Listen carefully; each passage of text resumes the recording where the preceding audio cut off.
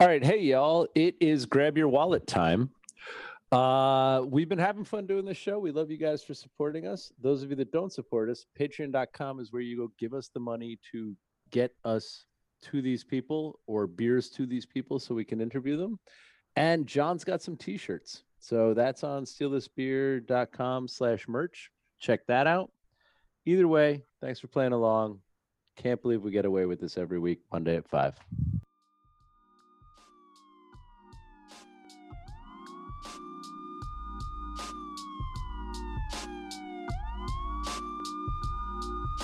Steal This Beer, a candid weekly discussion about beer, over beer, by a couple of guys that think about beer way too much.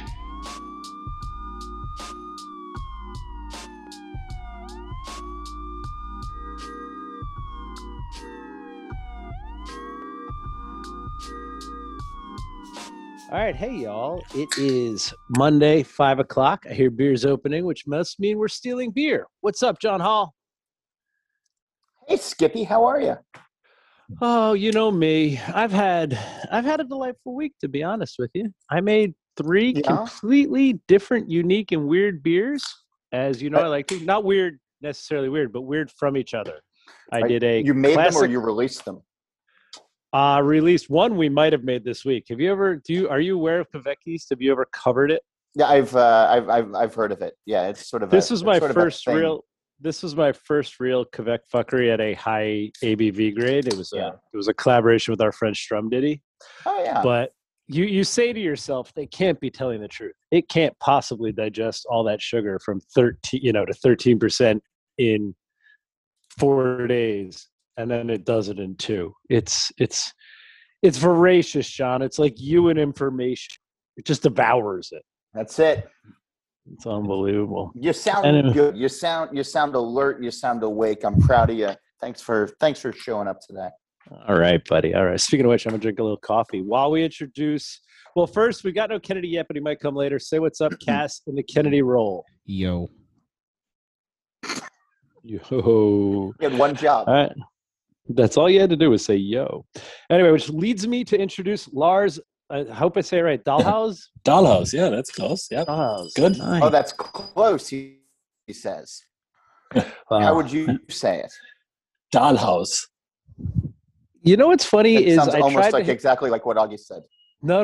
There's a difference there. I worked so hard to hit the S appropriately Germanic that I missed hitting the H. And he hit, did you hear how I said Dahlhaus? And he said Dahlhaus. So now I know. There you go. Lessons every day. Yeah.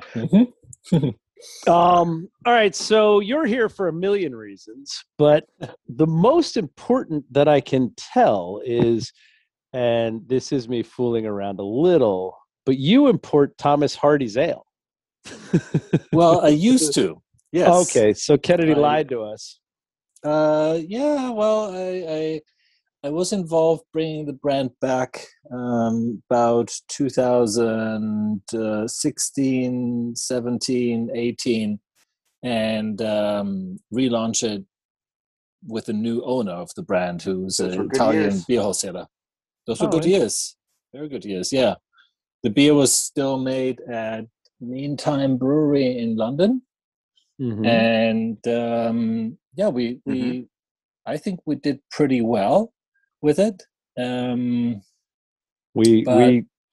was after Meantime was bought by, which was what, like Miller Coors at the time? Correct. It technically I got involved after that, but the the contract was done before. Yeah, gotcha. It's funny. I'm kind of aware of the stuff, but somebody brought one onto the show at some point. And so the gig of the show, which you'll learn as we play, is John and I drink blind out of opaque glasses, so we don't know we had. And it put me so over the moon. I might have become your biggest customer for about a year and a half, because I went from, I kind of heard of this to, oh, wow, I fucking love this too. How do I buy as much Thomas Hardy's as possible? And then to, you've got to stop buying Thomas Hardy's. You can't drink this level alcohol over this next. but it does end a lot of nights around here. So thanks for that. All right. But that was just an aside I wanted to pay attention to, because we're going to get lost in German. And I don't want to ignore the British for it. But so Thieves, you'll know Lars's voice, because Lars is the guy that played the me and John role on the the German April Fool's version of our show. So thank you for pitching in. That was that was great. Fun. Oh, you're welcome. That was fun. Yeah, that could have gone on forever. Yeah, talk. Well, he's a fun guy to talk to. He's a really cool cat. Anyway, let me ask you, so one of the questions I want to have, so we brought you out because we want to say thanks and have some fun and talk about importing and all that stuff, which is all important to the business. But Kennedy did send me this list of stuff you've been involved in, and on it is the Rathaus pills, which showed up on the show again, wasn't aware of it, came on, and it made like 3 or 4 appearances over the last 3 years. And I, of course, got to know it as the one with the 8-bit label. So first, as it's important, I'm sure you have some kind of insight into how that label became that label, and is there an awesome story about it, or is it just that's what somebody drew on an Atari back in 1974? No. This is it's a very historic label. It really dates back well over 100 years, and the woman on the label is actually, she has a name. Her name is Birgit, and Birgit is basically saying the woman who brings you beer, right? So that's the name of the woman on the label.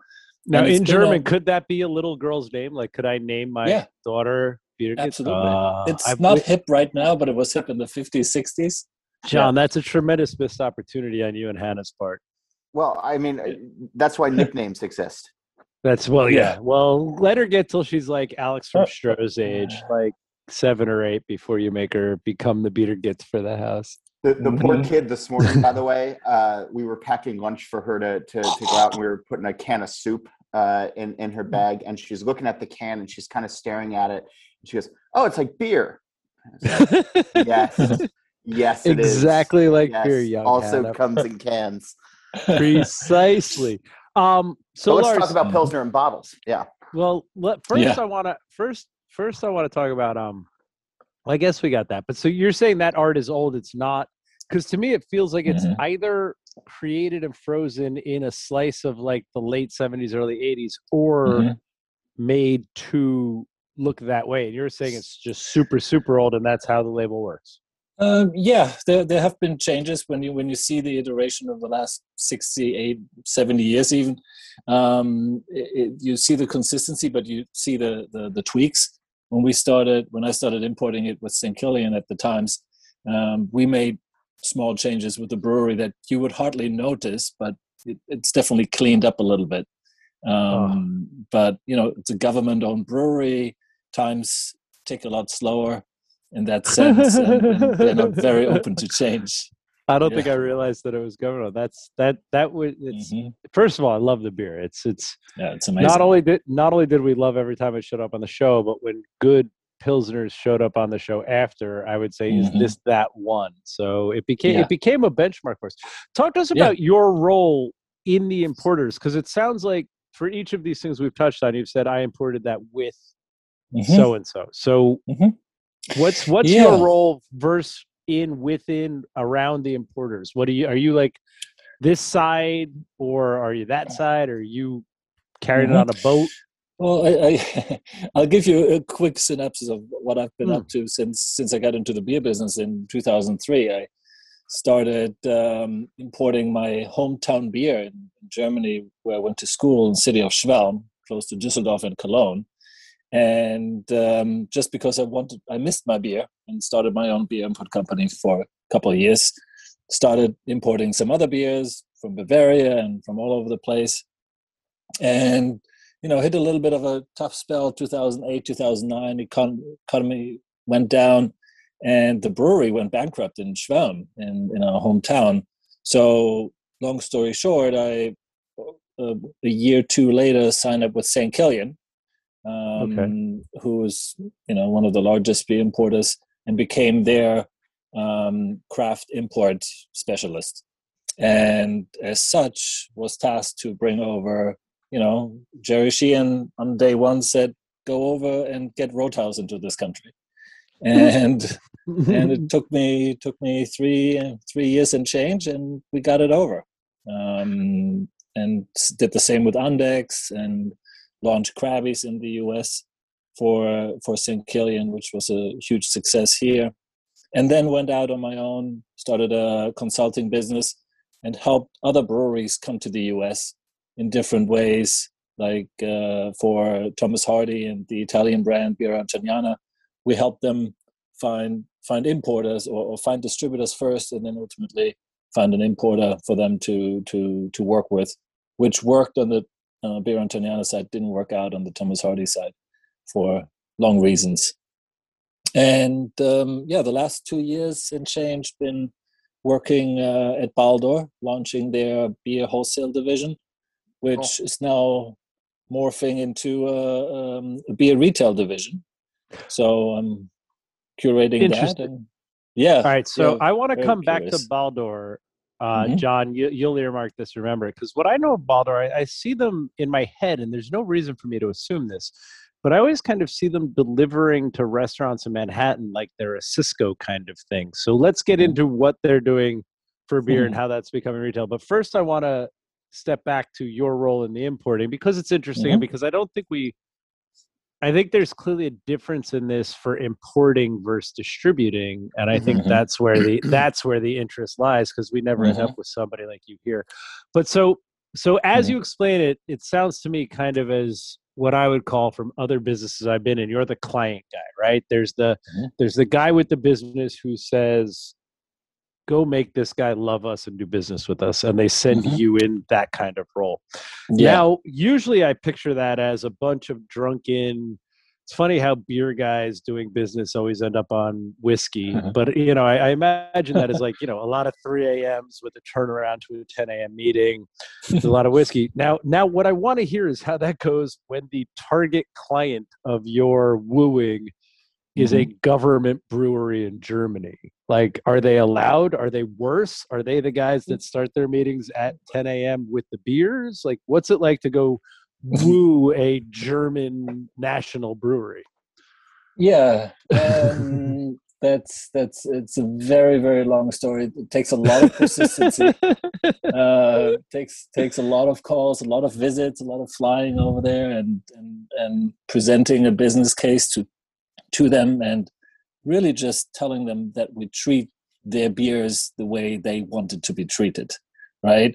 From all aspects of importing and selling. Ultimately, like, cold chain has to be maintained. We want to pick up in reefer containers. We're not going to put it in a straight container.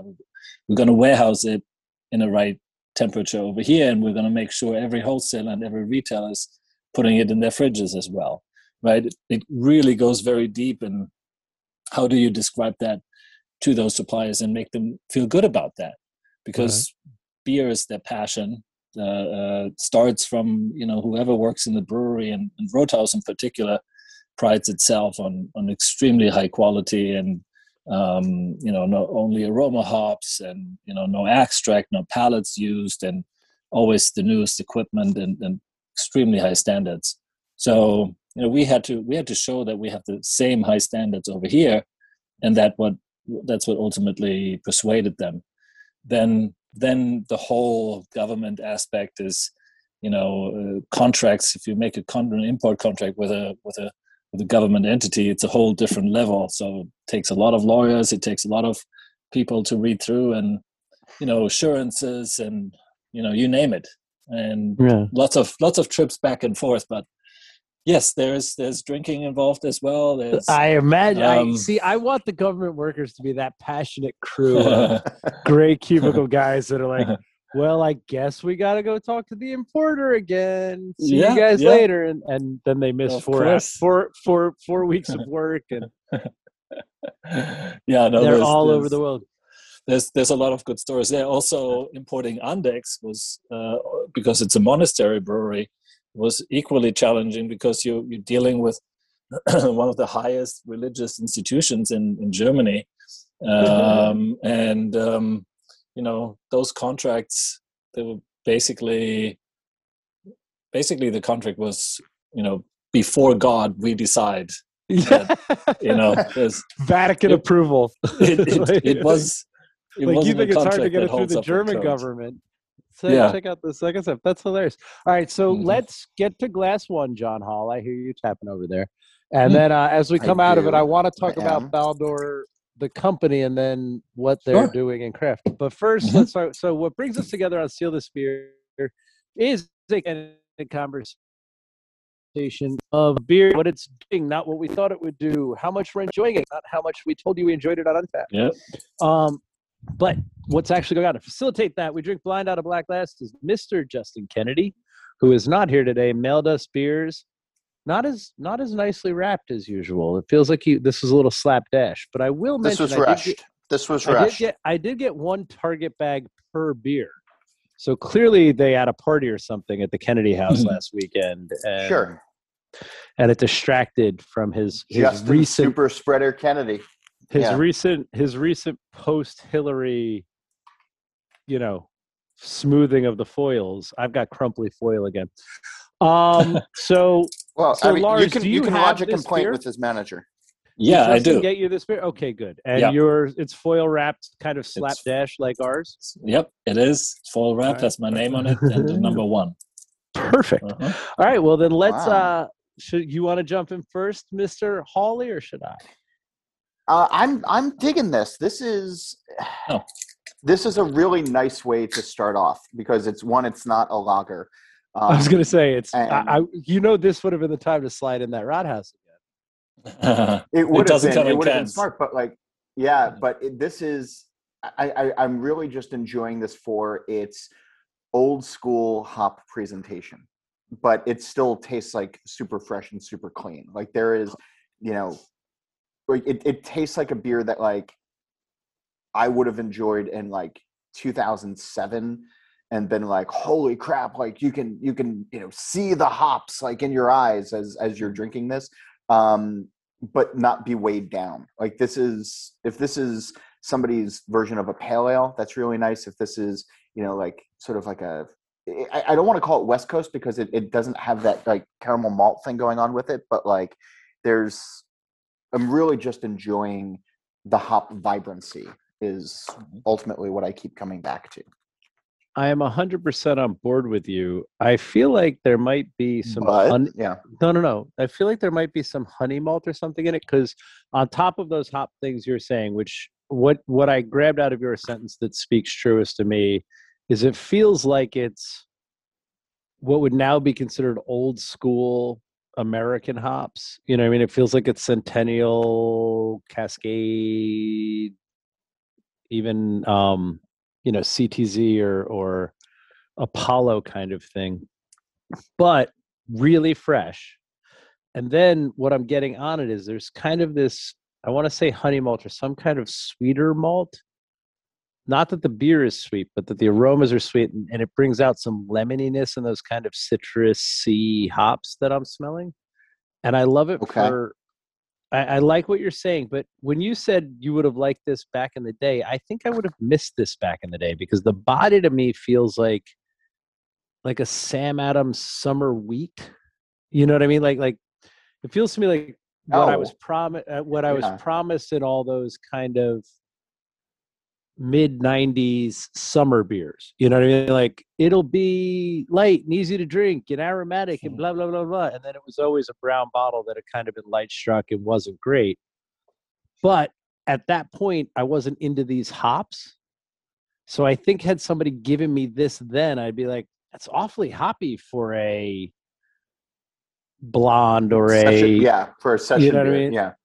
Well, I mean, but you know what I mean? I feel like this is somebody's. It's like Allagash without the yeast. Do you know what I mean? No. Well, what Allagash tastes like is the yeast, but what it feels like is this. And it's, you know what I mean? It's like somebody swapped out the aromatics of Allagash's yeast for Lagunitas's hops. How's that for a description? Does that make sense? Okay. But much like you said, for those of you that aren't on the Jersey Shore, greater New York metropolitan area right now. It is fucking 64 and sunny. All the trees are bud break, but the leaves aren't in yet. It's a great day for this kind of drinking. Lars, you have the beer in your glass. What are you getting from this fine glass? Yeah, I'm getting a pale ale, low ABV, nice hops. Hops are hitting me on the back of my tongue more than anything. So, a nice light hop. But I would say it's a pale ale with no more than 4.5% alcohol. Yeah. Ooh, I think very this is going to be refreshing. sneaky. Very easy to drink. This to me feels like it could be 6.5, 7. Like it's. Oh, if this What? is 6.5, 7, this beer goes on the no list. That would be way too easy. Because I don't know. I think the hop vibrancy might be hiding some of those fusel alcohol kind of things. Like it's like I think you're high and he's low. Okay, well, I think it's Sierra level alcohol, whatever that is. Okay, so that's like 5.5. Okay, all right. Yeah, if this is boat level alcohol, they got a lot of body into it, and if it's OW level alcohol, we're fucked. I like how we're now on the carton ABV scale for. Well, it's where my brain works, right? World. It's what I know. That's fun. Yeah. What are we drinking here? Oh, where are we drinking this? You drinking? Oh, where am I drinking this? Outside right now. This can just got put aside for the minute we're done recording. Are we unwrapping it? You have Lawson's Knockout Blonde. Huh. Fully loaded with Cascade and Centennial. All right, I'll stand by what I said. I think we were all right. I think we were all right. I think it's so funny. A zippy punch of hop aroma. Is this a full-time beer from him, or is this for the summer? How fresh is it, Cass? You know my old eyes can't read that shit. I don't have the can. Justin didn't send shit. Canned at the end of March. March 31. Right, so super fresh. That's super fresh. Pretty yeah. Fresh. Yeah. Can you read that side that says "Our Blonde"? Our blonde ale that packs a zippy punch. Is that all it says? All right, looks like a lot more words to me. So yeah, delightful. Good job, Shawnee Lawson. Nice work. That's yeah, and it says 5% on it. So definitely a drinking beer. This is a 1 every 45-minute level drinker for me. I'm okay with that. Yeah. Oh yeah. All right, now back to Baldor. Back to the great Baldor experiment. What is going on? So first of all, am I right that Baldor is a restaurant supply business, or are they just a specialty business I see outside restaurants I like? A little bit of both, I guess. But Baldor is one of the largest privately owned food distributors on the East Coast, right? With warehouses up in Boston, New York headquarter, soon Philly and DC, covering Portland, Maine, all the way to Virginia. So it's a specialty food distribution company that before the pandemic was really 75% supplying mid to high end restaurants. So wasn't really, the UNFI and Haddon House, those big trucks that you see delivering to your supermarkets, but it was more high end, or it's still more high end, delivering to those better restaurants. Okay. And the idea when I joined was to launch a beer wholesale division inside of Baldor that takes advantage of all the places we already go to and offer smaller minimums and offer a nice selection of beers for them to add, so they don't have to get another vendor, another beer wholesaler to deliver to them. Right. So we were doing quite well, I would say. We're hitting all our targets, and then COVID hit, and most of the restaurants were no more. Yeah. At least for a long time. And in order for Baldor to survive, we started adding a direct-to-consumer division. So we started selling our groceries and produce to home consumers virtually overnight back in mid-late March of 2020. And that really took off. Some days we'd ship 1,000 orders in the metro area. So Let me stop you for a second. Let me ask you a question. So Hmm. I imagine I kind of can't tell which way I want this answer to go. But was there a huge reshuffling? Like so when I think of Baldor in my head, I'm like, okay, I'm a restaurant and I need a good, I don't know, risotto rice, or I need a whole bunch of seps. You know what I mean? I'm thinking kind of that niche, kind of luxury, but not really. Like, I don't think I call you guys for foie gras, but I call you for good rice, good pasta, good olive oil, blah, blah, blah. But I also imagine I need to buy 50-pound bags. Were people 50-pound bags of arrows, some kind of short grain, or did you guys lower what needed to be bought? Because either way, I'm happy with the answer. I just don't know. A little bit of both. I mean, Baldor has all of it. I mean, they're known as a produce company first and foremost, specialty, but everything is in their wheelhouse now, from meat, protein, fish, any type of grocery, of course, the oils and beverages that I manage now. But initially, people started buying whatever we had. So people would buy a 50-kilo bag of flour.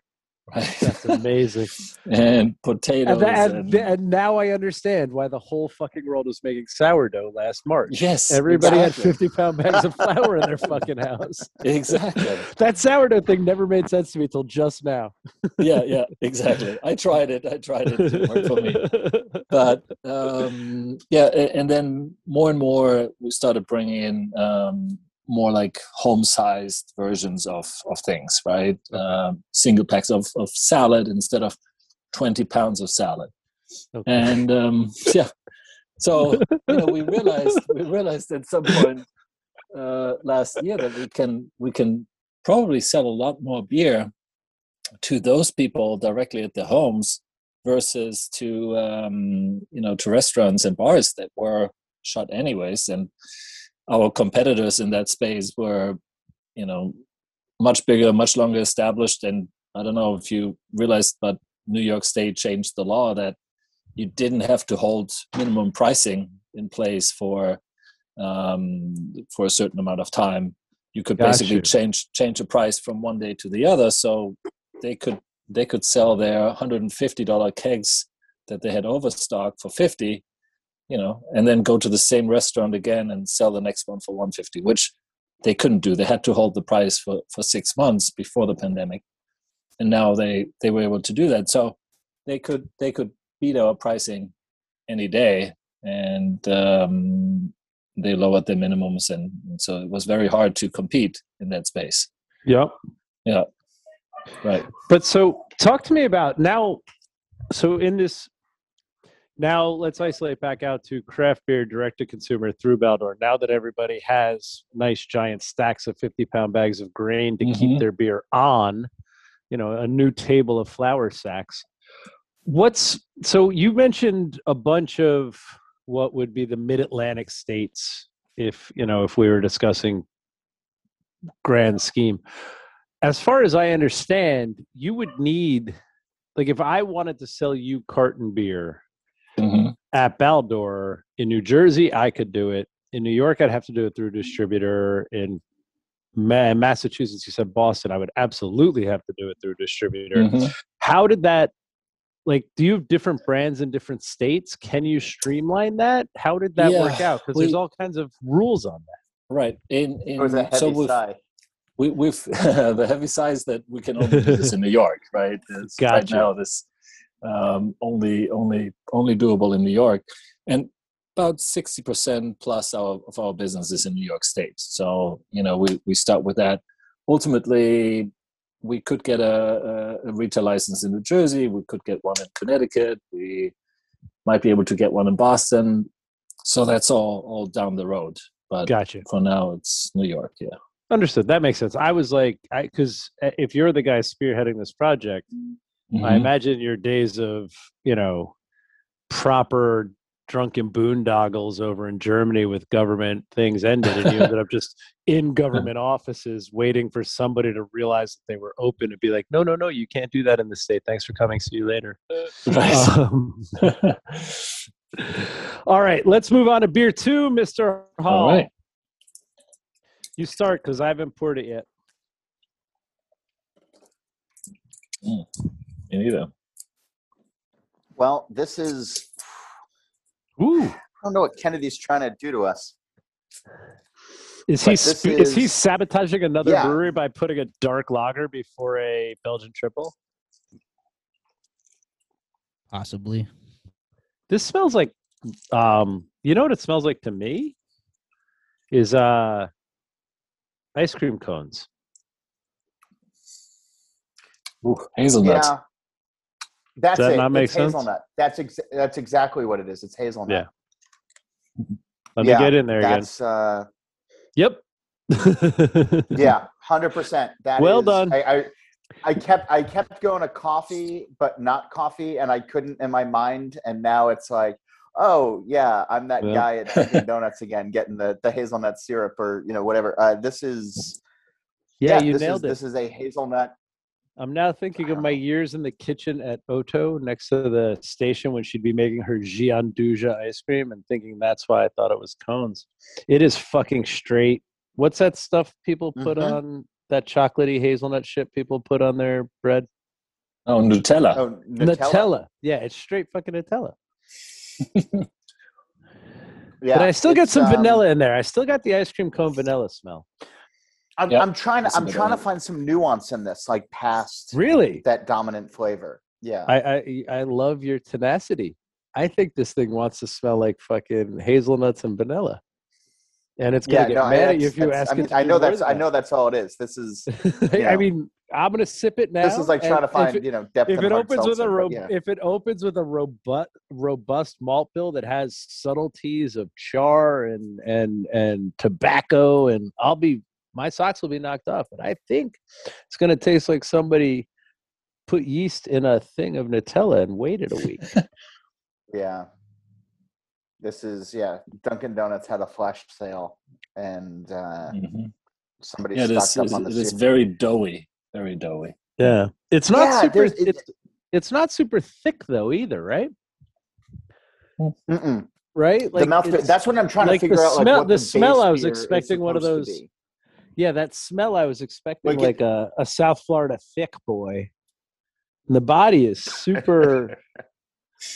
It's almost like Guinness. It's not quite Guinness thin. It's got a little bit more body to it, but not by much. I think it's like porter bodied. I don't think it's stout bodied at all. Right? Like, okay. I don't get much roast. No. I'm not talking nitro. I'm not talking like no. I'm talking about. So the two things that make a porter a stout to me, because I've had thick ass porters. I live in New Jersey. But the things that make a stout a porter to me are chewiness and or roastiness. It's not very roasty, and it's definitely not chewy. It drinks like somebody float. So Frangelica is the hazelnut liqueur. It feels like somebody dropped a shot of Frangelica into like a Founder's Stout or a Founder's Porter. You know what I mean? Yep. You know, it would be neat. You know, it would be neat if somebody said they aged the porter in Frangelica barrels. If like this is thing? Are those a thing? It's a liqueur. It's not a barrel aged thing, but. So what you should do though is go buy a bunch of Frangelico, put it in a fresh barrel, let it sit for a year, empty. You're why my brewery doesn't make any money. I'm one of the reasons, but yeah. There's no more expensive way to come up with this flavor than what you just suggested, and now I'm trying to figure out how to do. Like, can you get a double handle of Frangelico? Why would anybody ask that argument? Just find out the answer. Yeah. It only comes in mini bottles. Great. Well, go get the pickup truck. Somebody go up to Newark. What's the heist? What's the heist in Goodfellas? That was the Lufthansa heist. No, the Lufthansa heist. Yeah. Somebody go do the Lufthansa heist, but leave all the money. I just want the Frangelica Newark bottles. Airport. Yeah. I just want the Frangelica bottles. Yeah, that was Kennedy Airport. No, it was LaGuardia. Wasn't it LaGuardia? Oh, in the movie, but in the in real life, it happened. I want to say at Kennedy a couple years ago. Okay. If only we had Lufthansa doesn't go there. If only we had. Oh. If only we had Kennedy to tell us. Hey, Cass, so we're all. Well, wait, where are we drinking it? Where you guys partying? I'm drinking this with coffee cake at somebody's christening. Like if one of my beer friends had I'm opening it, by the way, so I now know what I'm looking at. If one of our beer friends had a baby christening, I'd bring this to go with the coffee cake at 10 a.m. Okay. Brilliant. You want to know? Even though you already come on the shit off. Mass Landing Milk Stout, Gunner's Daughter, a beautifully aromatic and balanced milk stout, with delicious notes of peanut butter, coffee. I'm still trying to read it. Chocolate. I was going to say it's not too high ABV. Yeah, 5.5. There's no hazelnut. They're not talking about hazelnut in this. They're calling it a peanut butter and coffee milk stout. We got the nuts wrong. Without using either nut free. It says nut free and contains lactose. So they've literally added flavoring. Natural flavors. Yeah, so they've added they literally, that syrup you were talking about, John, from the coffee shop? So you there? Yeah, I hear Cass. Yo. Cass, your audio is terrible. Maybe it's you, John Hall. This is like your 7th complaint. I hear Cass just fine. Cass is saying that it's nut free and that it's natural flavors, which means they did buy like the syrups you were talking about and add it to it. Okay. Right? They do. What's the those pumps at Starbucks? Give me 3 pumps of peanut. Yeah. This is 3 pumps of peanut. Okay. What's Mass Landing? I don't know them. They're up in Maine. Okay. Do you can these? Unfortunately, I do not. Oh, come on, Mass Landing. They have nice beers, though. I believe you gave me a Kolsch from them a couple weeks ago, Hall. Fantastic beers. Oh, kind of jealous I'm not drinking this one with you. Well, it's interesting. It's definitely cool. What's the ABV on it, Lars? I think you said 5.5. It's 5.5. Nothing wrong with that. Pretty low, relatively.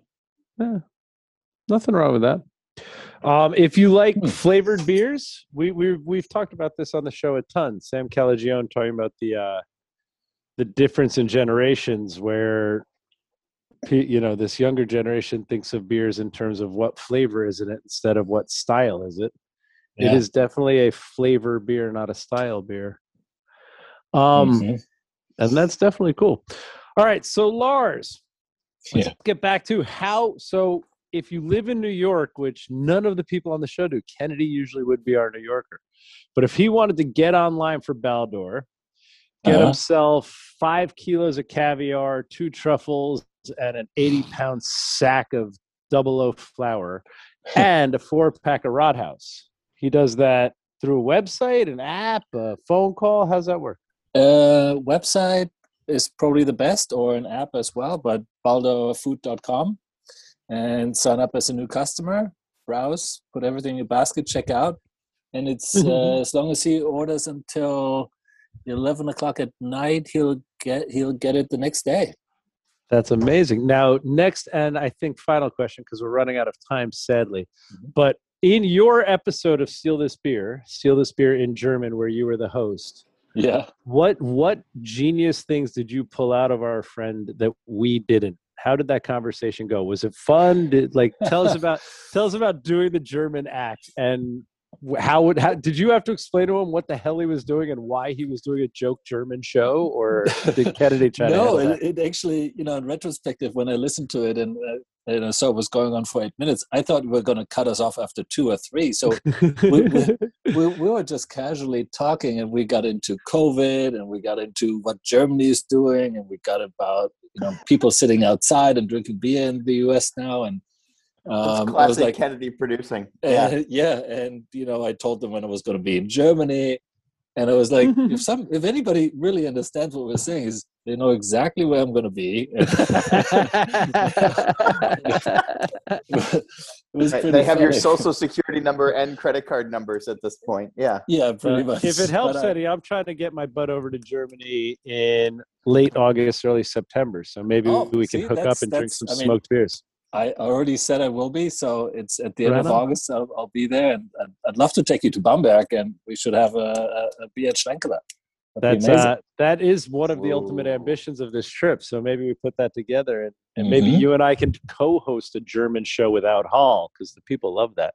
Hall, does it make you nervous? Did you hear in his words what I heard, that the show was probably far better and informative the time we weren't there and it was in German? Does that bother you? Or are you okay with it? Yeah. All right. Hey, Cass, did he send us a letter? I've just come to accept it. We do have a letter. We have a letter. All right. So, Lars, this is the part of the show where, after begging people to write into us so we can talk about what's interesting to them in beer, we then immediately make fun of all their ideas. So be ready for that. Read us a letter, Cass. Well, it's actually a twofer, one for you and one for Hall. Okay. I'll handle Hall's. All right, then I'll do Augie's. Well, that's fine. All right, well, this one's for Augie. What noticeable impact have you seen your beers make on your faithful cart nights, and what influence have they had on your choices for beers in the brewery? Wow. I don't know. I think we've talked about this on the show before, but for me, it's always weird. I don't know how to connect to what people connect with each beer, right? Each beer has a weird kind of genesis for me. Like, I know why I want to make each beer and what I think will be interesting in the making it. And then, you put it out there, and you guys know I'm hyper aware of and attentive to Untappd and all that to see what the people are saying. But, there's no right or wrong. But it's always funny for me when I intend something to do one thing and it completely hits somebody in a different way. I'm always like, never saw that coming. And I don't think through that as much as I should.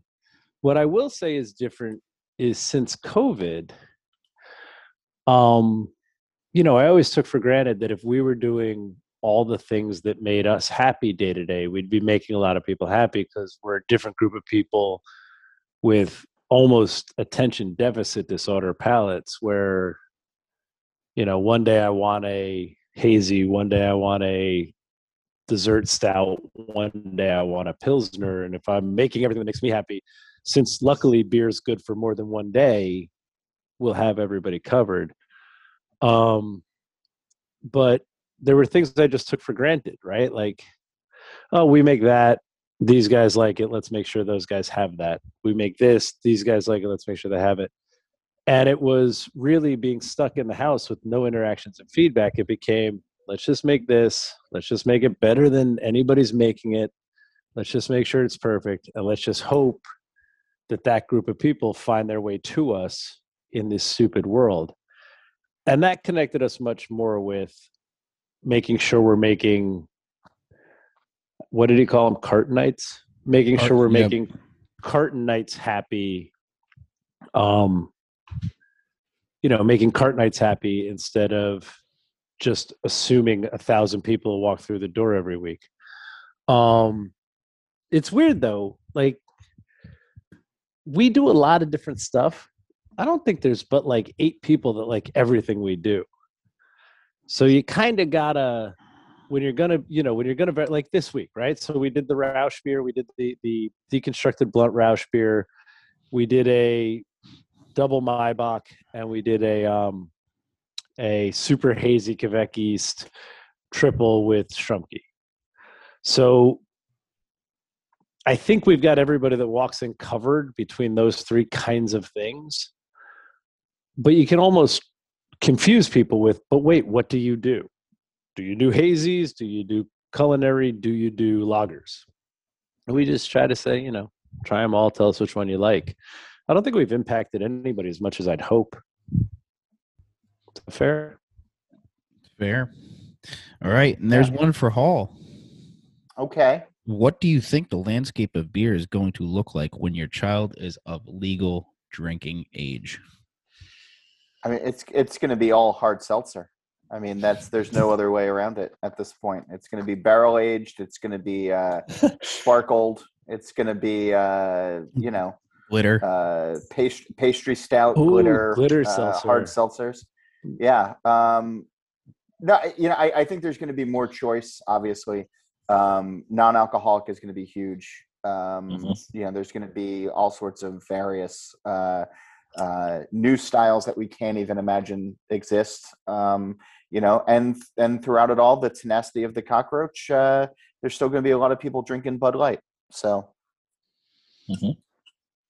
Short there it and is. Sweet, lovely. All right. I'm definitely calling. Somebody's got to balance the other guy. I am calling my John Hall unapproved biography, The Tenacity of the Cockroach.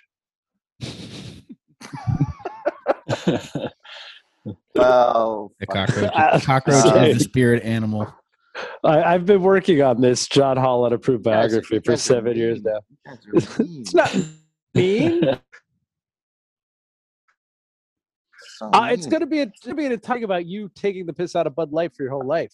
It's not being mean. I'm just saying. I finally got a title. Yeah, we'll have Josh Noel back on the show, and he can help you ghostwrite it.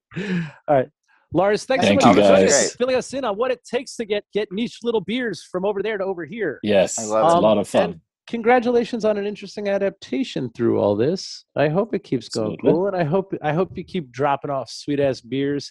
And maybe someday I'll get my bag of flour and 4-pack of 6 Point. Who knows? Amazing. Who knows? All right, y'all. Awesome. I appreciate it. Thank you, Lars. Thank you, John. Thank you, Cass. Thanks, guys. Kennedy, we missed you. All right, get at us, y'all. We didn't even do our shit yet. Hold on, man. We got to tell people where to go. You're jumping the gun. All right, put that shit on. I'm sorry, it's 12:50. We talked over. I didn't want to screw anybody up. Talk over. We got 10 minutes here, so I'm gonna do my shit. You mean before the next show? We're supposed to be done in 40 minutes. Yeah, but we haven't because COVID started. Yeah, because that ever works out. All right. If you'd like to write us letters, stealthisbeerpodcast@gmail.com. Follow us on all social medias at Steal This Beer. See what we're drinking on Untapped at Steal This Beer, and order some shit from Baldor.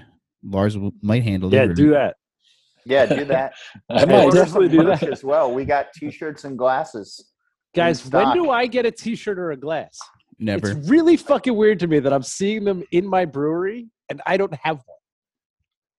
Okay, well, when I come down and visit, or you're always welcome to swing by, but we can't afford postage to you. No, that's true. That's true. You need to come down, though. We got beers for you, man. We got some Hall beers stacking up. All right, y'all. Anyway, now I'm going to say it. Get at us. Cheers.